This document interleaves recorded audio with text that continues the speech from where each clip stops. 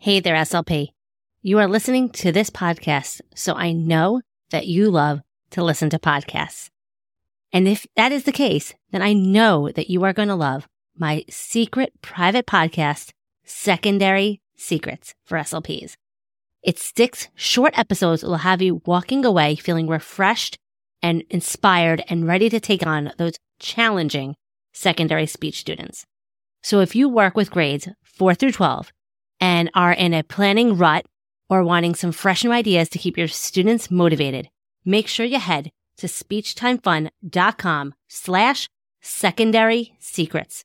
You are not going to find this podcast in your iTunes podcast search browser. You can only get access by going to that link. So head to it now.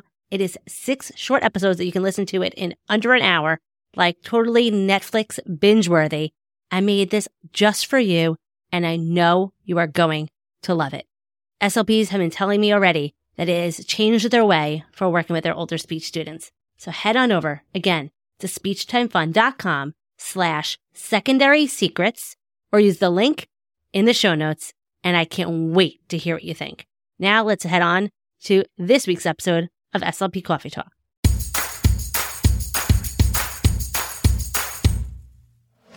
You are listening to SLP Coffee Talk. I am your host, Hallie Sherman, and I am a licensed speech-language pathologist who is in the trenches working full-time in a public school in New York. I am the author of the blog and Teachers Pay Teachers store, Speech Time Fun, where I love helping other SLPs conquer the overwhelm and get back hours spent on prepping activities. I am here to help you be the best SLP you can be and have fun while doing it. Just like your morning cup of coffee, this podcast is just what you need to start the day or week. Let's jump into today's Coffee Talk.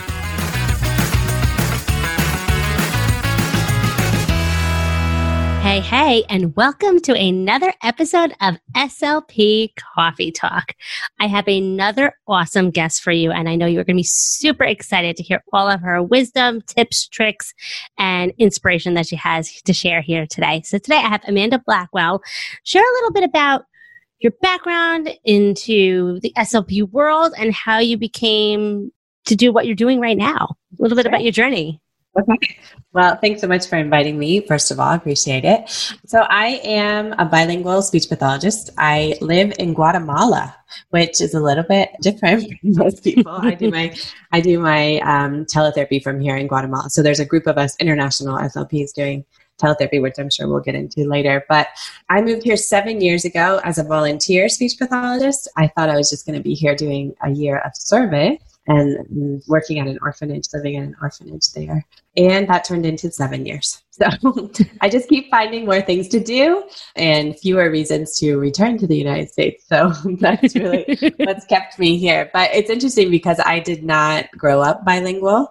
I didn't speak Spanish at all when I moved here. Wow. So it's kind of a big leap of faith, but I'm still learning Spanish. Obviously, I'm not an expert after 7 years, but after living here for this long, and all of my friends are Guatemalan, and being surrounded by people who only speak Spanish has been really helpful for me. So it's been quite a journey. I've practiced longer here in Guatemala than I did in the United States when I lived in the U.S. as a speech pathologist. I graduated in 2010 and just did my CFY and worked a couple of years before moving down here. So it's been quite a journey. Can you share a little bit about the caseload that you've had in Guatemala and the kind of different things you've experienced? Yeah. So I started out working just in Guatemala, within Guatemala, when I finished working at the orphanage. And there at the orphanage, I had about 20 to 25 children there with disabilities, varying from cerebral palsy to selective mutism. We had a lot of kids that had come from traumatic family home backgrounds. And so that was something that was new for me here. After the orphanage, I worked mainly with pediatric feeding and swallowing, which was not the direction I thought that I would be going. I've done way more continuing education since I've been here, trying to make up for the things I didn't pay much attention to in grad school just because I didn't think I would ever do it. And I had never considered moving to a developing country either. And so I worked at a pediatric what's it called? What am I thinking? I'm thinking in Spanish, sorry. Aerodigestive clinic. Sorry. Okay. Okay. So we have a pulmonologist, a gastroenterologist, and a dietitian along with me. So we saw some of the more complicated cases, and they still call me from time to time to come up and brainstorm with them about a particular patient. And then I do a lot of supervision here. So I work at a place called Fundal, which is for students who are deaf-blind or multiple disabilities. So we do a lot of AAC, which I love. That's really my bread and butter there. And I also supervise at Down Guatemala, which is a school for children and adults with Down syndrome. So again, lots of AAC there, and just lots of visual supports, and really trying to change the way that people think about traditional speech therapy here. Before I came, or I guess when I first got here, I noticed a lot of non-speech oral motor exercises because we're a little bit behind the times with the research here. It doesn't quite make its way down here because if you don't speak English, it's really not likely that you would be keeping up with the latest and greatest research. So I just had a lot of opportunities to do AAC here, which is really what I'm passionate about. So I see a lot of children now with autism. That's become more of the bulk of my caseload for private clients, and I do evaluations here. So a little bit of everything. Wow. It's a lot of variety. I like that. And how did you hear about this program? I'm sure a lot of people are kind of curious, like what inspired you to research it, or did it fall into your lap, or were you looking for a change? Yeah, it was kind of crazy. I was doing a master's PhD program at UT Dallas, and spring break of my last year of my PhD program, I did like a mission trip. I went to Honduras with a surgery, like a medical brigade.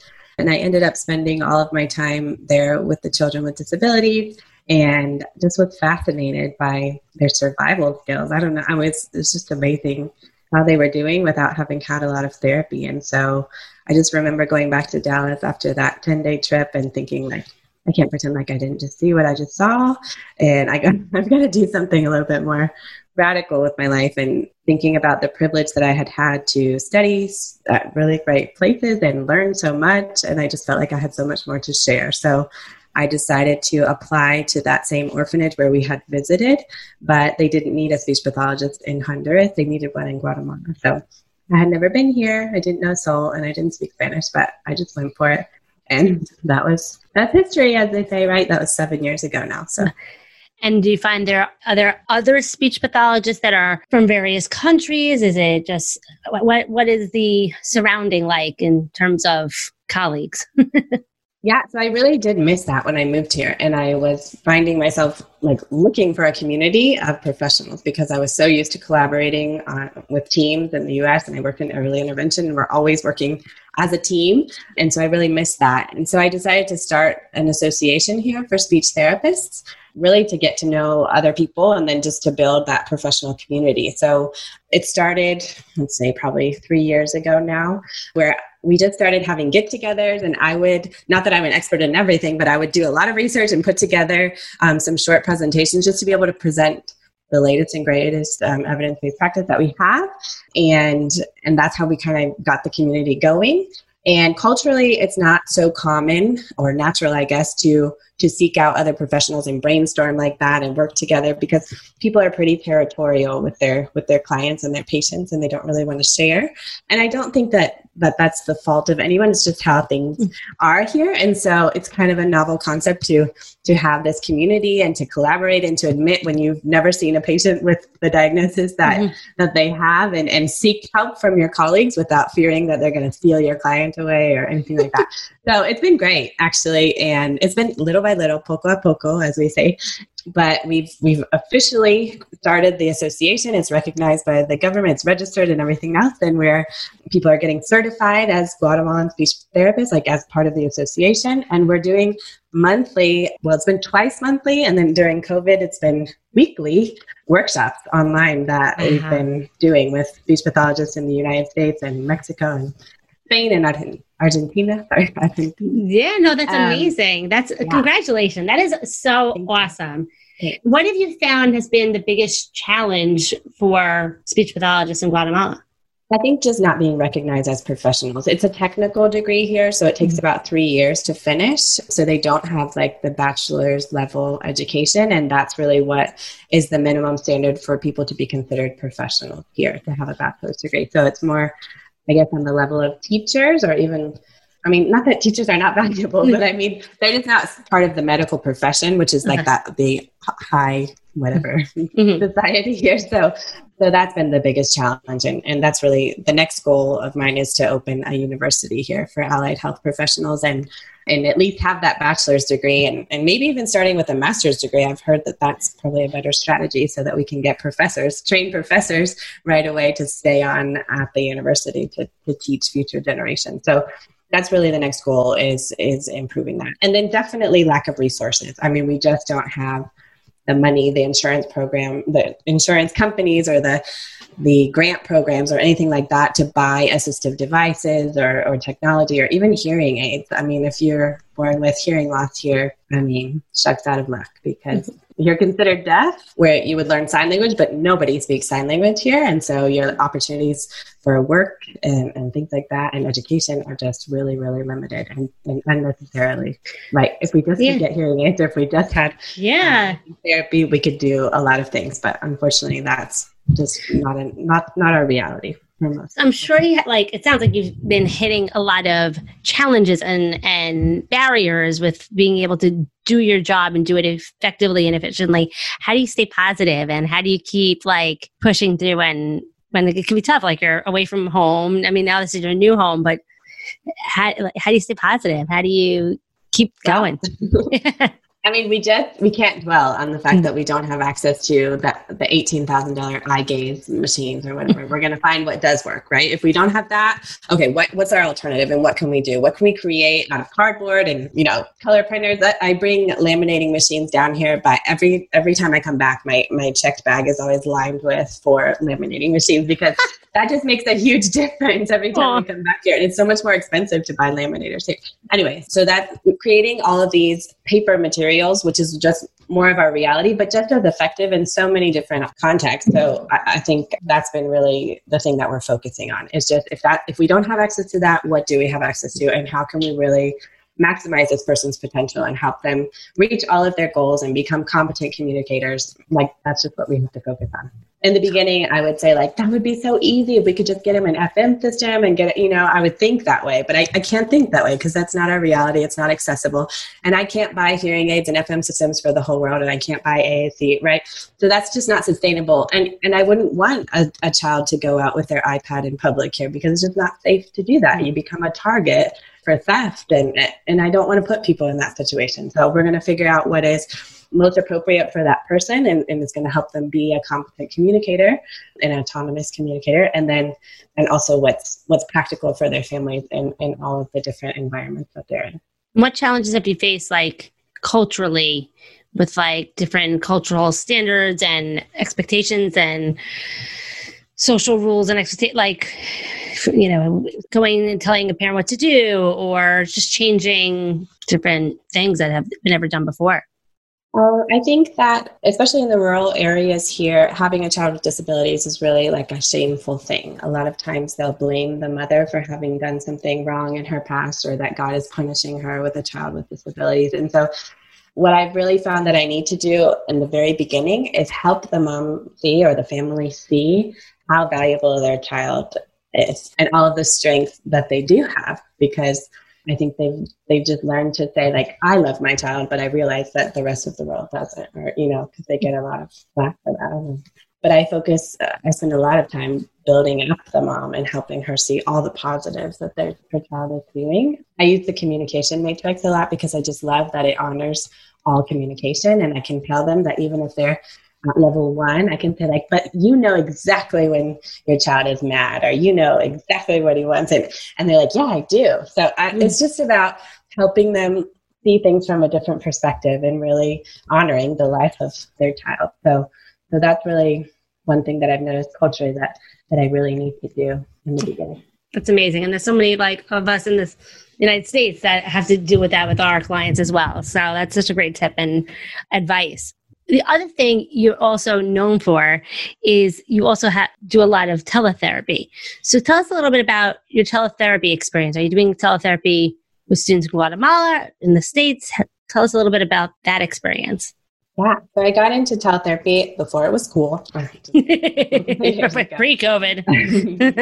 I was doing my clinical doctorate, and I was needing to support myself with fewer hours, because in Guatemala, I was working 60 hours a week trying to, just not trying to make enough money to survive, but that's just how it was because I can't be charging US prices in Guatemala, right? So, but when I was focusing on doing my research and writing up the whole thesis document, I needed to have more condensed hours and still be able to support myself and still be able to do whatever I'm doing in Guatemala. So teletherapy just seemed like a good option. Actually, I had a paper I had to write in the clinical doctorate program about teletherapy because I had kind of just shrugged it off thinking really, that's probably not so effective or whatever. But when I actually got into the research and I was writing that paper, I was like, wow, there's actually a lot of evidence for this and it can be very effective. So I decided to just give it a shot and apply to the different companies. I had worked for a school district in Texas before I moved here, so I had some experience there.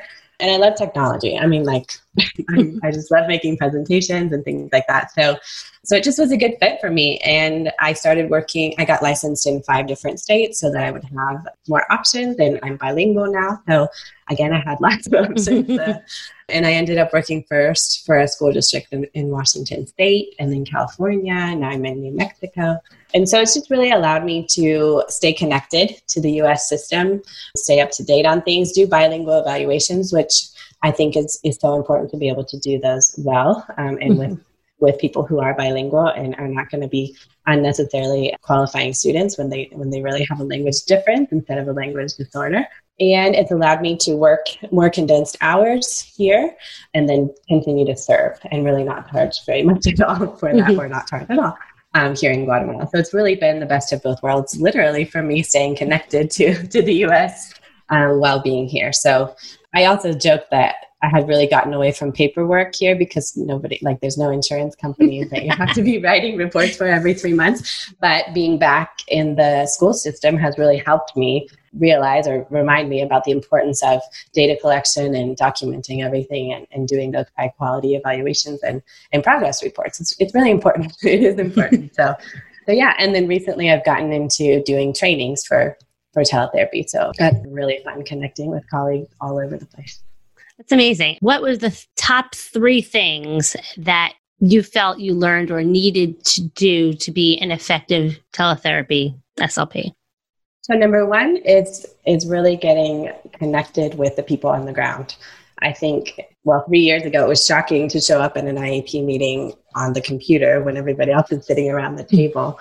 But what I found was making phone calls to parents to introduce myself at the beginning of the year, sending out like a little newsletter, like classroom teachers do, to let them know who you are and just make that connection, introduce myself to all the classroom teachers and everybody else, because it's so easy for a child to just sign on from school or from home now. And it's just another random person on the other side. But I really wanted that personal connection with families. I wanted them to know that they could reach out to me. It's so important to collaborate with classroom teachers and know exactly what's going on in the classroom so that you can align what you're doing in therapy with what they're doing. So getting vocabulary lists from the teachers and things like that was huge. And I always heard about it at IEP meetings, how grateful they were that I had reached out beforehand. And it wasn't the first time they were seeing me on Zoom when we would connect for IEP meetings. So I know that people are doing that now in our current situation. And I think that's so key for anyone doing teletherapy to try to consciously make those personal connections with families. Also, data collection was a challenge. So just figuring out what system was going to work best for me so that I could have that data, because it's so easy to do 10 sessions in a row in the day and trying to go back and think about what people did wasn't. So I quickly had to figure out what data collection system was going to work for me. And that was huge. And then just high quality materials, taking the time to either create your own. Well, actually, I think it's a mix of both. I think it's investing in Teachers Pay Teachers. If there's stock in that, I should definitely pull that. It's so much money. And, boom cards and all of those great things, but also making your own materials, because I think that's also so important to know exactly what you're doing and have that plan and make materials that are reusable for your clients and your students. But that's been a huge important thing for me. I have so many folders open and I just have them organized by goals. And so if a kid's working on synonyms and antonyms, I've got a folder and I've got 10 activities in there that I could pull up at any time to do that. So just getting organized with those materials and taking the time to create materials and get them organized. It's really key. And that's so key also. We often look first to see what's out there, and then when we don't find it, we make it. But sometimes we waste so much time looking where we could have just put something together. It doesn't have to be elaborate or beautiful. Like some Google images and some text on a screen can go a long way. Exactly. Like some shapes. Like, yep, totally. What is your favorite go-to tool or resource? So I just love using the whiteboard and stamps. We have I work for Presence Learning for one of my contacts, and we have stamps, like emojis, built into the platform. And so I use a lot of just drawing on the screen and pulling out those stamps. And so what I do, like if a child's working on sentence production, I'll just pull out 4 subjects, like people or whatever, Santa Claus or whoever, and then 4 verbs, and then 4 places. And they build their own sentences, and they love it. And it's like, I didn't have to spend any money on that. I just did it on the spot. Especially, I'll pick things like if they're working on S, I'll pick stamps that start with S or whatever. So we're working on multiple things at once, and it's the simplest thing in the world, but they love it, and it's a really productive activity. So I think really just not getting caught up, like you said, in the fancy stuff, because it's not necessary. There's so much we can do. We know that as speech pathologists, everything is language and everything is communication. So we can always work on multiple goals at once. Our kids don't know whether or not we spend $5 or $0. They don't know, and they don't care. I hate to say it. Yep. They don't care. Like, they're just there because, they love seeing us, and it's fun and it's refreshing, and we're someone that can help them, and it's not a chore like class. I hate to say it, We're fun. We're not just quizzing them all the time. We're playing games. We're making them laugh. We're using their interests. So I love that. That's awesome. And have you noticed, obviously you've noticed since you were doing teletherapy prior to COVID, the shift in just, obviously there's now more resources now. It's probably making it a little bit easier to do what you need to do. What have you noticed, like the change over time now that everyone's working from home now? Yeah. Our colleagues are just so creative. I have been so in awe of everything that people are creating. There's way more materials now than there were before. And I love that Facebook group with like green screen speech therapy or something like that. And people just post every single day, like a new YouTube video of what they're trying to do, or something awesome that they've made, some background that they've made that is so fun, or, like the Frozen birthday party. There's like all kinds of really creative, fun things that I would have never, ever come up with. But I'm like, oh, I'm doing that tomorrow. Or I'm doing, because there's just so many great ideas from our super creative colleagues coming up with them. And I just love that everyone's sharing it. That's what I really love. I feel like if anything, this time has really brought us together as a profession. It's been so cool to watch. And I feel it, even though I'm in Guatemala, I feel like we're all together. We're all in this together. It's definitely brought the field together, because it was like we were thrown into this mess with zero training, zero warning. Like if you told me back in February that I would be doing speech therapy from my kitchen with my 2-year-old on my lap, with my 6-year-old with my husband downstairs, I would have laughed in your face. I said, stop the nonsense, stop the madness. Like, that will never happen. Like, schools are never going to close. Like, no. But and here we are. And here we are. And we're still here. We're still dealing with it. And even though in the States, I'm in New York and we're back, we're open, we're in, but I still have students I'm seeing virtually because they're choosing to not come in. And so we're doing a little bit of both now, and we still are needing that inspiration and thinking positively that it's not so bad that we have to use our materials virtually now.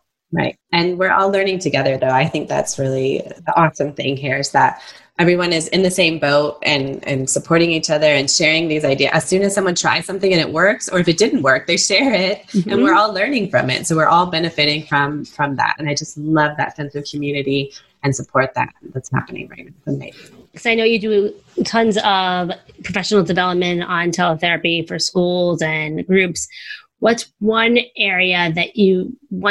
bit of advice that you make sure that they always walk away with so that they are feeling a little bit more confident in doing teletherapy? I think it's just a reminder that you don't have to invest in tons of digital materials. You can just play. I mean, you can do Play-Doh on your end and just have them have Play-Doh on their end, and you're going to have a great time playing Play-Doh together over the computer. I think just people get overwhelmed and they think, I don't know how to make digital materials and I don't want to buy all these things because it's not going to be like this forever, we hope. But you can use your toys. It's okay. It's okay to just play. It's okay to sing songs. It's okay to, draw or whatever. I do teach about the different digital things that you can do and always having visual supports on the screen while you're doing whatever else and, splitting the screen like that and just keeping kids engaged that way. But like it always ends with the fact that we don't have to do any of this. You can just play and have fun. Because like you said, this is like their break from the serious classes and we get to play. So just play. Have fun. Mm-hmm. I had an articulation scene. We were playing tic-tac-toe and he was like, can we play more? I'm like, okay. I do a lot of tic-tac-toe. Love that. Go to. It's just a Google slide with some squares, some boxes. It wasn't fancy. Was no fancy fonts. Like done.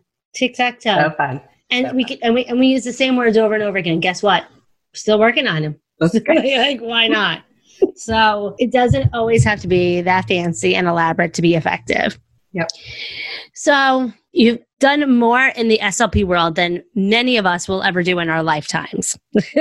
between traveling to Guatemala, going for a doctorate, being licensed in 5 states. I mean, you have a lot going on. What would you say is your biggest proud moment or accomplishment that you feel like you had thus far? There's 2 things I'm really proud of in this moment. And the first one is the association, the Speech Therapists Association, because there's nothing more gratifying than seeing people learn together in a community. It's just magical. I don't know how to describe it, but I just love it. And I'm learning so much every week from our presenters too. It's been such a huge growth experience, professionally and personally. I love it. And it's been a labor of love and a long time coming, but one of my goals was to pass it off to the Guatemalans as soon as possible. And so I kind of started the Facebook group and led the group in the beginning. And then as soon as we became an official association, I stepped down to vice president. I'm not the president of the association because I think that's so important. And then the next goal is the university. And I've got all of my colleagues here are just like thrilled for that and want to help in any way they can. And I just love to see this passion for learning because I love to learn too. So it's been awesome that way. And we know that we're serving children and families and adults here way better than before because we are learning together continuously. The other big project that I'm so proud of is called Luna Autismo. It's an autism education project in Spanish. Over the past year, we've gotten 25,000 followers just because there's such a huge need for simple, easy to understand information that's based on the evidence about autism and helping families realize that autism is not a death sentence, that there's lots of amazing, wonderful things about autism and neurodiversity in general. And so we love bringing that message to the masses. My partner on this project is the mother of an autistic daughter, and Emma, who's amazing. And she's also a psychologist and a special educator. So she's got the professional and the personal side of it. And then I bring the more professional with that. So I've really enjoyed that. We started an online course, 2 different levels for autism. And we've had more than 250 graduates in the past 6 months from 17 different countries. And it's been awesome. Again, building community and helping people see the beauty of autism and empowering parents and family members and professionals has been just, again, such a great joy and privilege to be able to help people understand the beauty of autism. Wow. And what's next? Other than, obviously, the university and all the other things, what else do you see in the horizon in the future? Well, we'll see. I don't know. I mean, 7 years here. Every year I'm thinking like, is this it? Or I don't know. But no, I keep staying here because there's so much to do. So yeah, I started another doctorate in education, in higher education, because I don't know anything about higher education. I didn't. I'm learning a lot now at Murray State in Kentucky. So I'll finish that hopefully by next December. And then it's going to be full speed ahead with the university, trying to find accreditation and sponsors and everything else that we need to do to get it going, because it doesn't do me any good or anybody here in Guatemala any good if we just leave things how they are. We have to find a solution for years and years to come. So that's the next goal, the university. That's amazing. I love it that you're wanting to better yourself so that you can better the projects and causes. And that's really, truly amazing and inspiring. And I'm sure everyone listening wants to learn more about, like, if someone wants to learn about the orphanage missions and I had a brain fart, orphanage missions or all these different associations, how can they learn about all these kind of things if someone wants to learn more? Sure. So the orphanage that I volunteered at is called NPH, if they look that up, NPH USA. And I'll have it in the show notes. Okay, awesome. And then Luna Autismo, if you have families, Spanish-speaking families with children with autism or adults with autism, you can send them to Facebook or Instagram or YouTube. It's Luna, Luna, and autism with an O at the end is autism in Spanish, autismo. So you can find us there. And then, I have a website if you want to get in touch with me. It's just dramandabblackwell.com. And I love connecting with colleagues all over the place. So if you're a bilingual speech pathologist and you would like to let us learn from you, we would love to hear from you. In our association, we have had the privilege of listening to several experts in our field. And even if you're not an expert or a professor at a university, we can definitely still learn from your experience. So get in touch, please. And I definitely hope people out there listening, some of my colleagues, reach us out because this is amazing. This is awesome. I love hearing what you are doing. It really is an inspiration. We'll have all the links and contacts and everything in the show notes. Thank you so much, Amanda. This was really, truly inspiring. Like, I don't know when you sleep, but and have time for it all. Some of us are just trying to make it through a 6-hour day, and you seem to squeeze it all in and more. So you really are a rock star. So thank you very much. I still have to end this, guys, with a joke. Okay. I know. I'm trying to think of the best joke. Okay. What color socks do bears wear? Oh, I don't know. They don't wear socks. They have bare feet. Okay. I had to go there. I went there. I'm known for my cheesy jokes, but it's what I start all my sessions. I have a joke of the week in my speech room.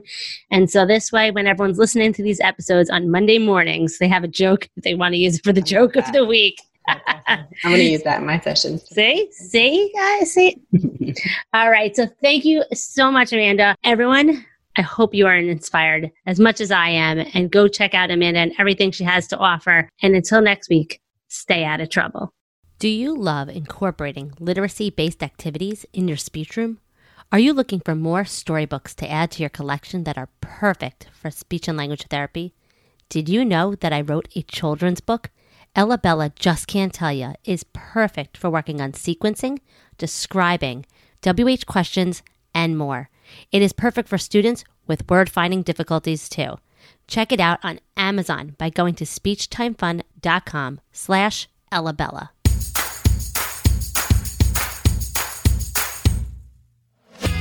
Thanks for tuning in for another episode of SLP Coffee Talk. You can find all of the links and information mentioned in this episode at www.speechtimefun.com. Don't forget to subscribe to the show so you don't miss any future episodes. While you are there, it would mean the world to me if you would take a few seconds and leave me an honest review.